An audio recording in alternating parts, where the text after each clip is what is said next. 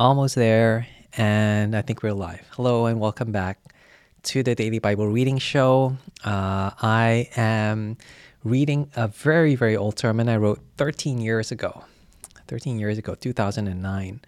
And this is on a passage that I'll be preaching on this coming Sunday. So very, very handy to have written this sermon 13 years ago and being able to look at it again this coming Sunday.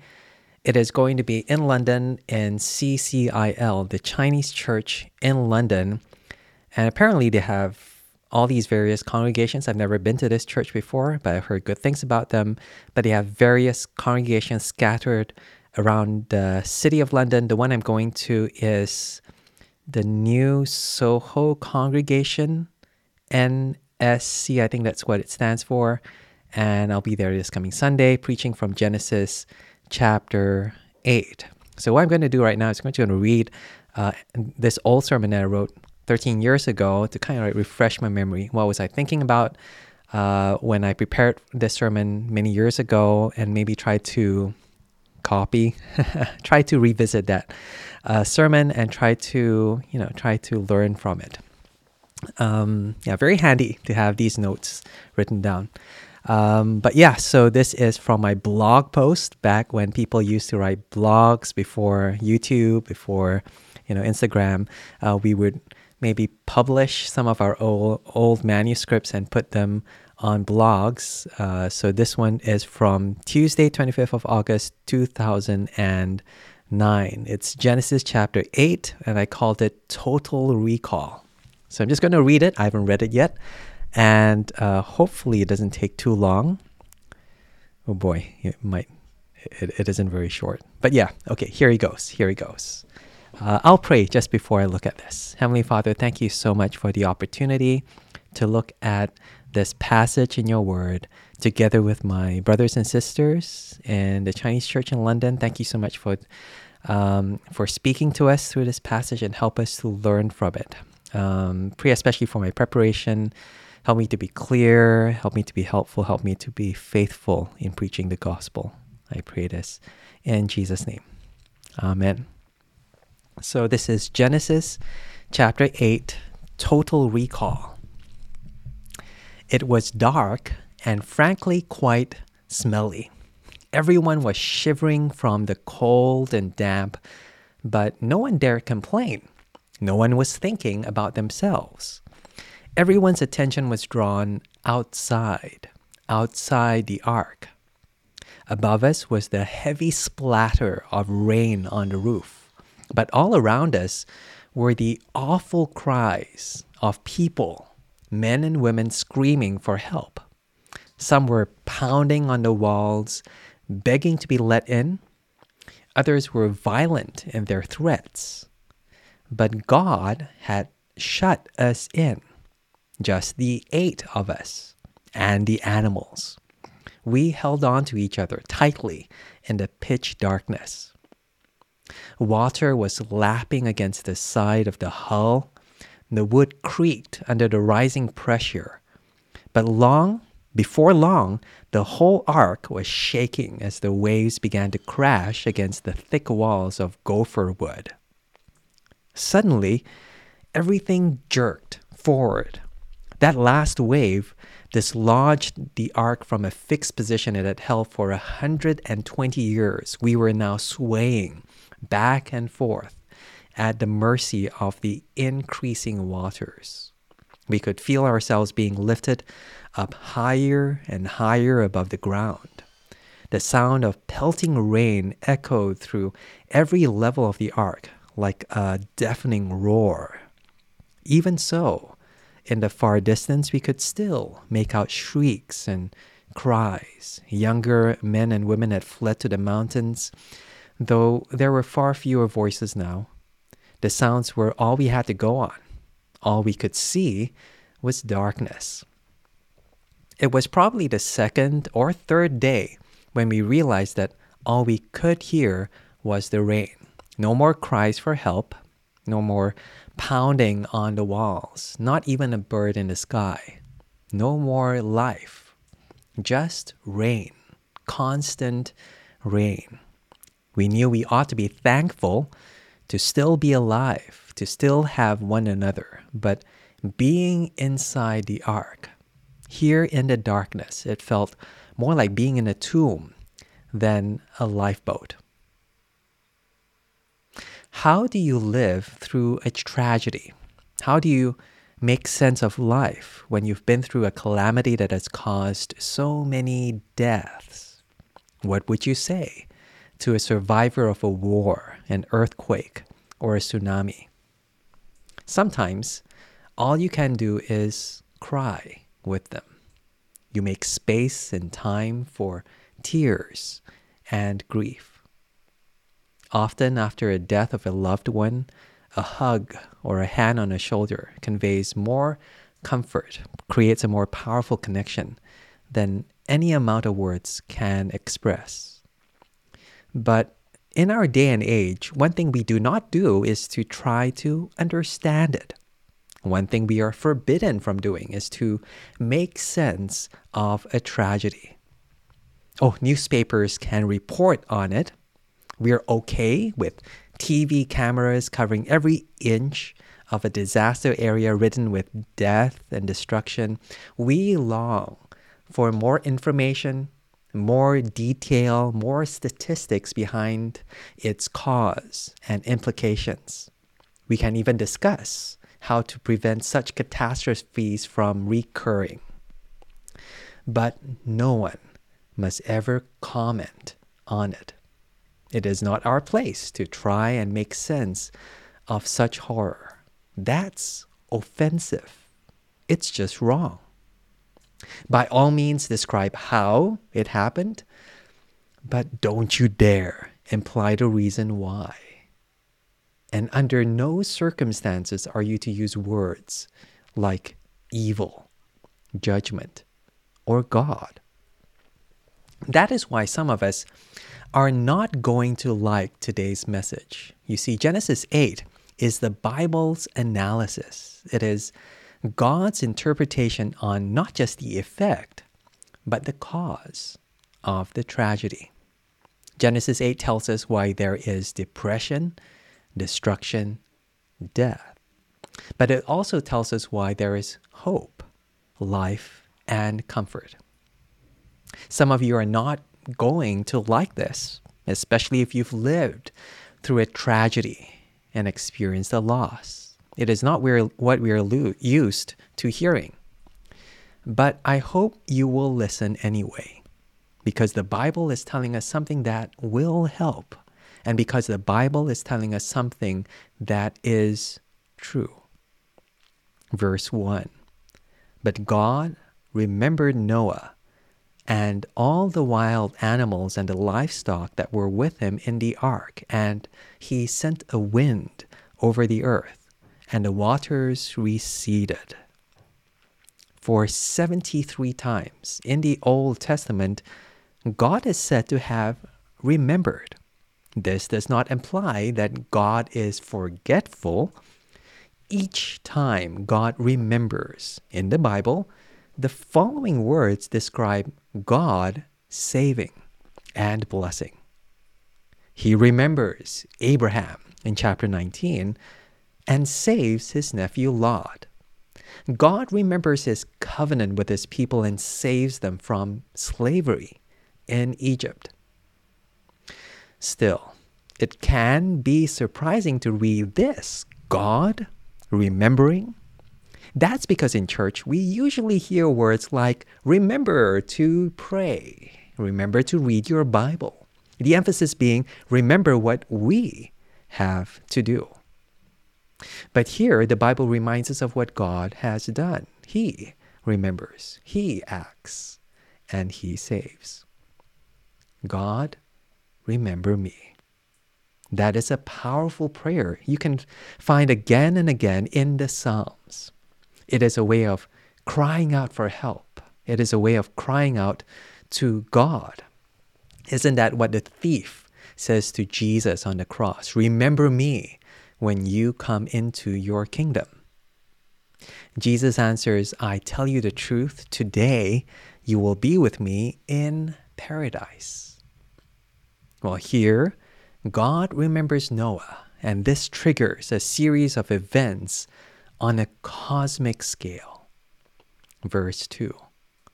Now the springs of the deep and the floodgates of the heavens had been closed, and the rain had stopped falling from the sky.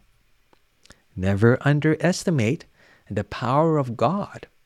He controls the wind and waves. The flood ends because of His power and His presence. The Hebrew word for wind is the same word for spirit. So verse 1 could be translated, God sent the Spirit over the earth. As a result, the waters pull back, the rain stops, the heavens are closed. Judgment itself is reversed through God's power and His presence. And yet, even as we read these amazing acts of grace by a powerful God, the fact is, Noah can't see any of it. He is inside the ark, and all this is happening outside. For some of us, we need to see the big picture. We want to know that God has our back. Yet I suspect, for many of us who are struggling in our daily lives, we're not looking for a hero who's gone the distance, but a friend, just a few steps ahead. Someone we can identify with, a companion, going through the same doubts and struggles we have. If that's you, I wonder if you can identify with Noah at this stage of his life. The storm has passed, everything seems okay, the ark is no longer moving, but Noah is never quite that sure. Is he? What should he do next? Are things going to be okay? That's the impression you get as you read the following verses. Verse 6. After 40 days, Noah opened the window he had made in the ark and sent out a raven, and it kept flying back and forth until the water had dried up from the earth. Then he sent out a dove to see if the water had receded from the surface of the ground. But the dove could find no place to set its feet because there was water over all the surface of the earth. So it returned to Noah in the ark. He reached out his hand and took the dove and brought it back to himself in the ark. Do you get the sense of the turmoil that is in Noah's heart? The ark has come to rest on the mountains of Ararat. Judgment is being rolled back. Outside, the storm has passed. But these verses tell us a different story. The storm is still raging inside of Noah's heart. We see this in verse 7, when Noah sends out the raven, a scavenger, a nomadic creature. The raven flies back and forth, back and forth.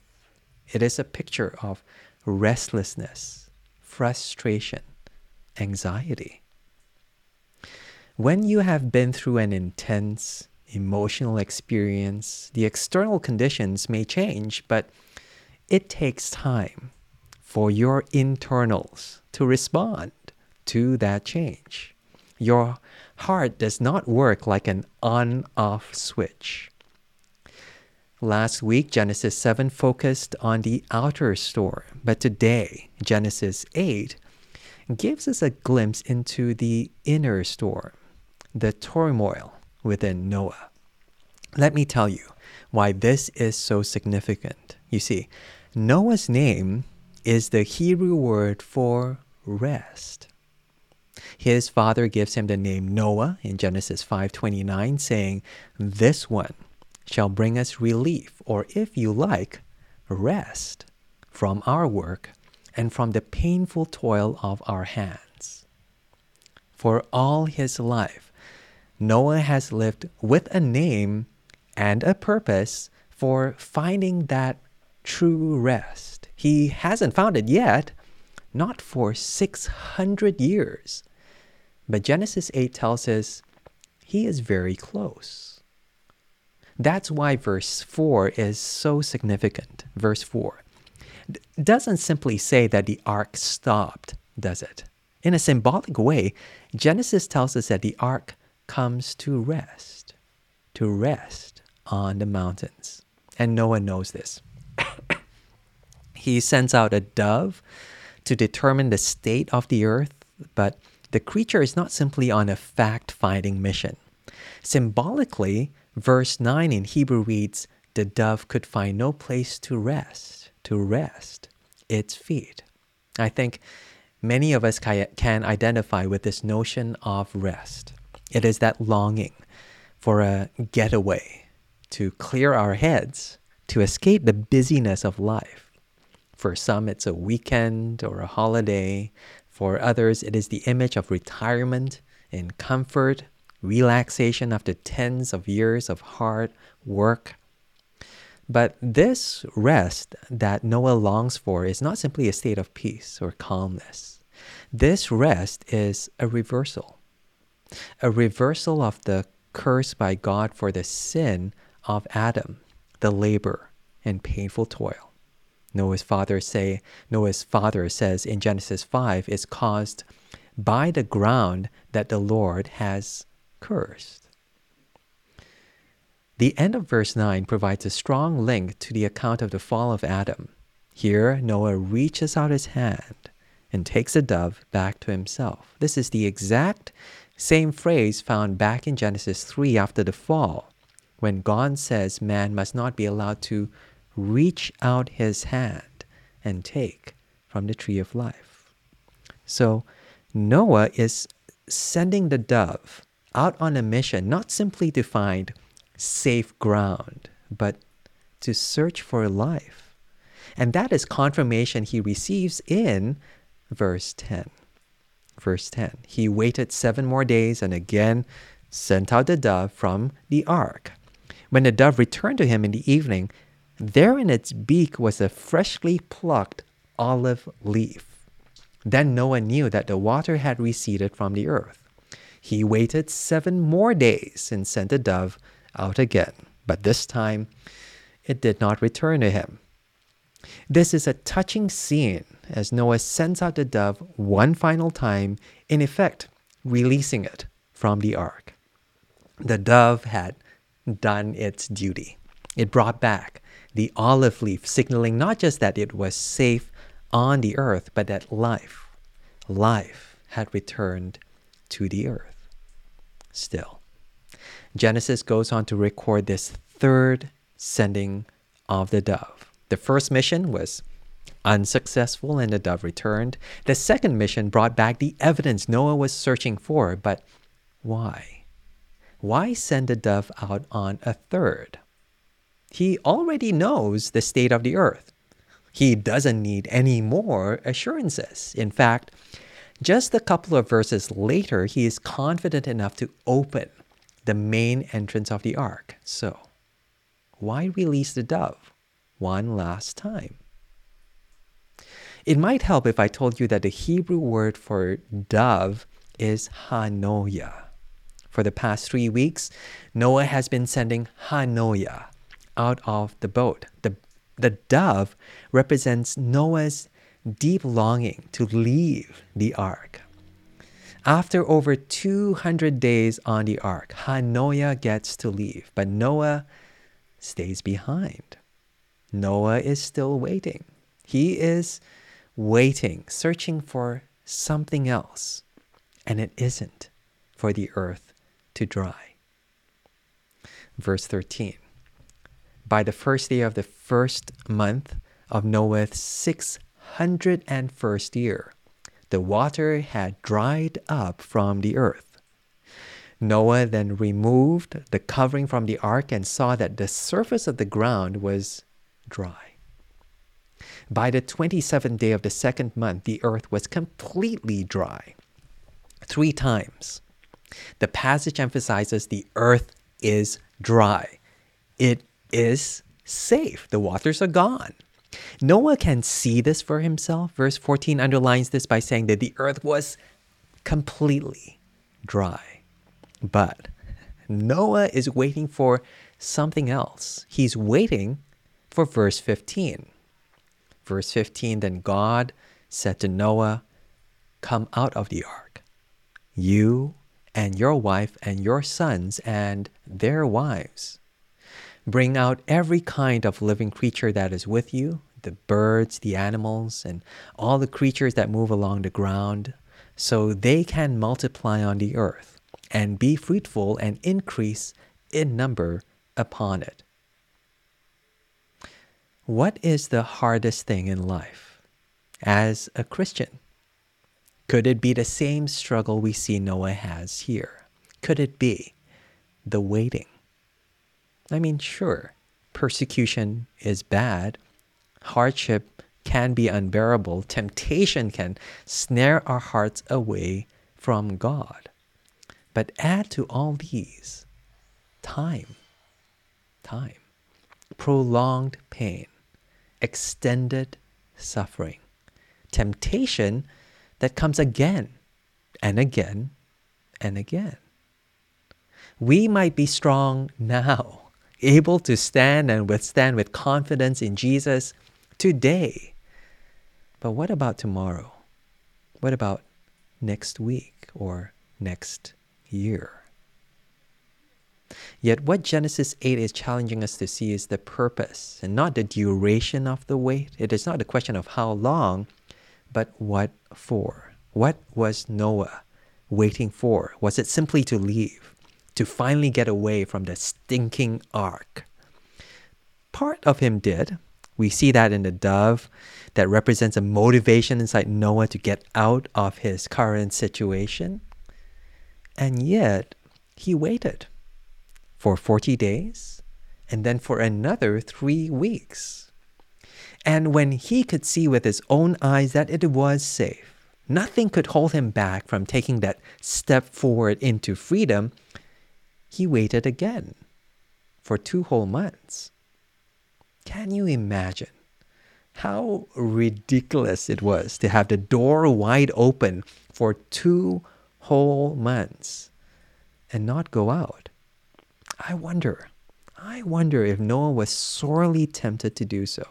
If you look at verse 13, Noah opened the door on a very significant date. It was his 601st birthday.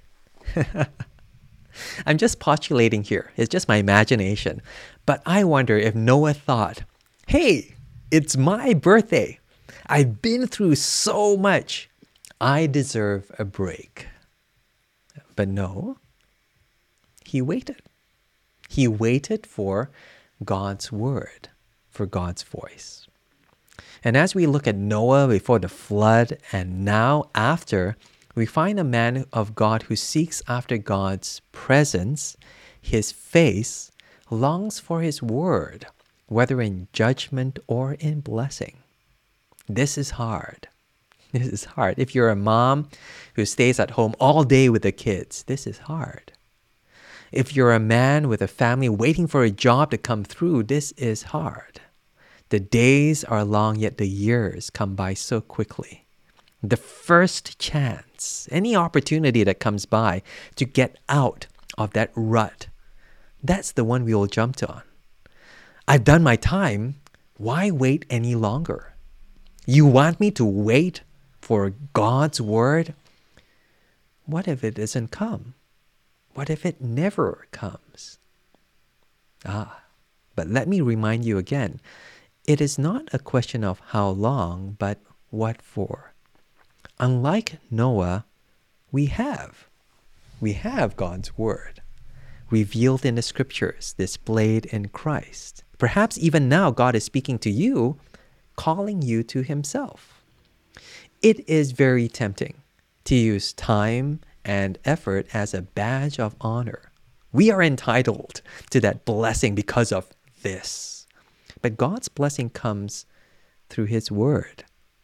Sometimes our refusal to seek God's word, which readily speaks to us now, is indicative of our desire for God's blessing instead of God's word.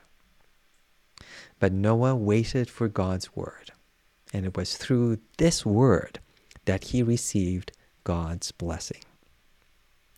Verse 17, be fruitful and increase upon it. Notice that God does not simply instruct Noah to empty the ark, but to fill the earth. In the flood, God has judged all life. In the ark, God has preserved life.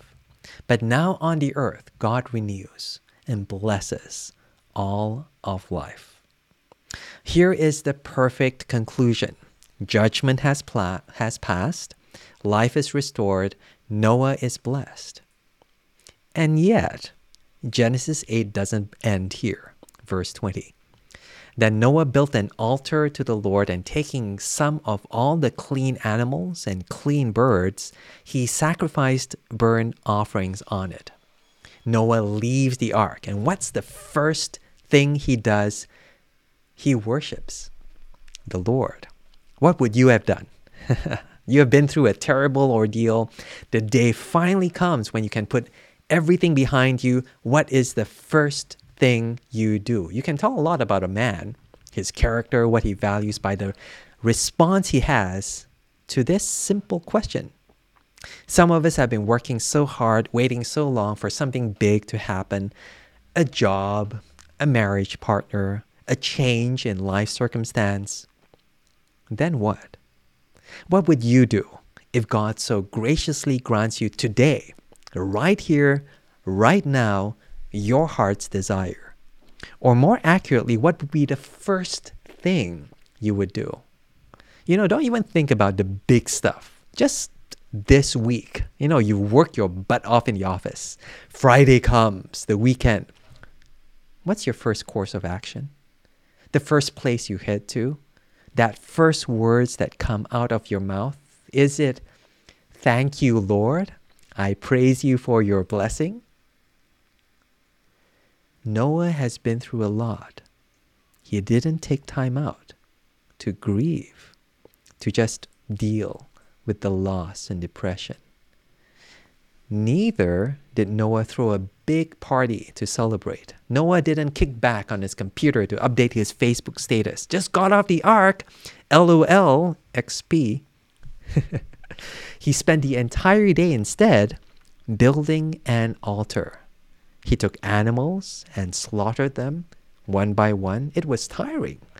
It was bloody. Noah's first priority was to worship the Lord. But you might still be wondering, why was it a priority to worship God? Was he being religious? Or maybe he was just really, really thankful for being alive. I think it's more than that. This is the first altar recorded in the Bible. Do you know what an altar is? It's a place of sacrifice. Animals are killed and burnt at the altar as an offering to God. In fact, this word for whole burnt offerings is kolod, where we get the word Holocaust. It all comes back to Noah's life purpose. Do you remember what it was? Noah was on a search for rest. But you see, Noah now realizes that the rest he has been seeking all his life is not his own. The sacrifices point us not to man's rest, but to God's rest. In verse 21, the NIV reads, "The Lord smelled the pleasing aroma." But in the original language, it reads, can you guess? The Lord smelled the restful aroma. The restful aroma. What this implies is that God has been in a state of unrest due to our sin and wickedness. God says in his heart, "Never again will I curse the ground because of man, even though every inclination of his heart is evil from childhood." Who is God talking about here? He's talking about Noah. He's talking about us. Every wicked thought of our heart brings grief and pain to God's heart. All have sinned and fall short of the glory of God.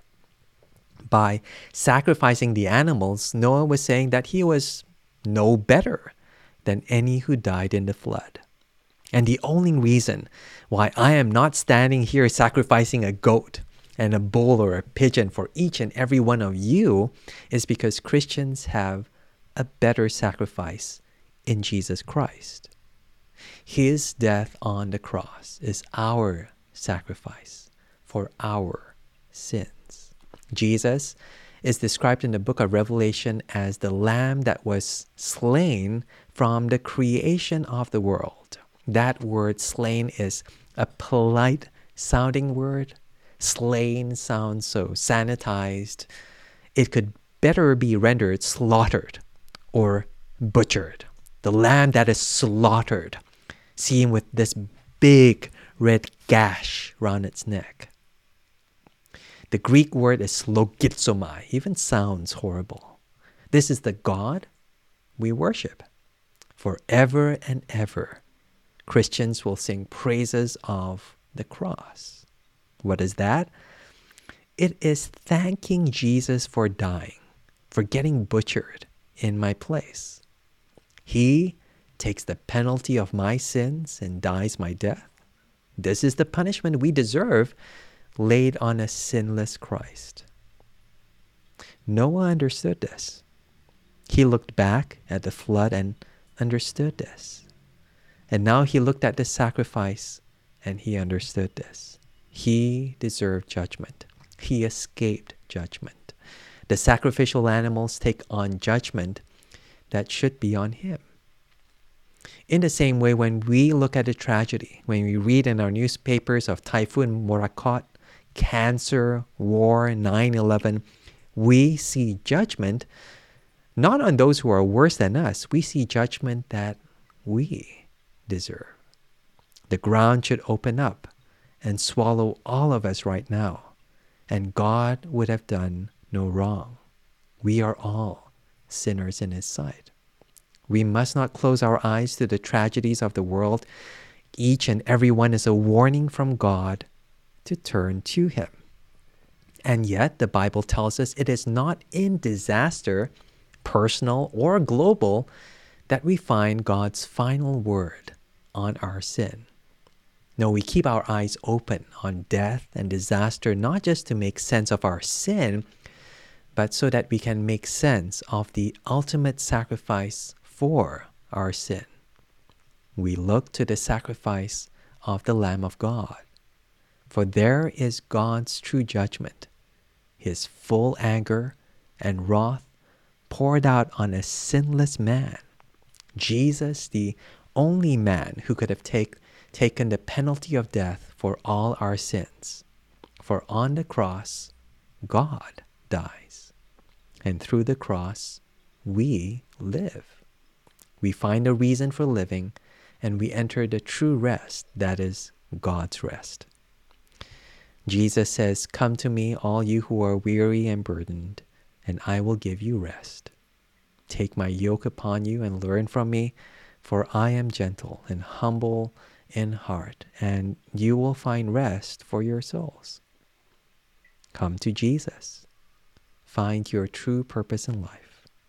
Receive forgiveness through His sacrifice. Only He can take the storms in your life and give you the rest you so long for and need. Yeah, okay, all right. So that was it. That was my first time reading this in 13 years. I wrote this 13 years ago, a sermon that I wrote on Genesis chapter 8.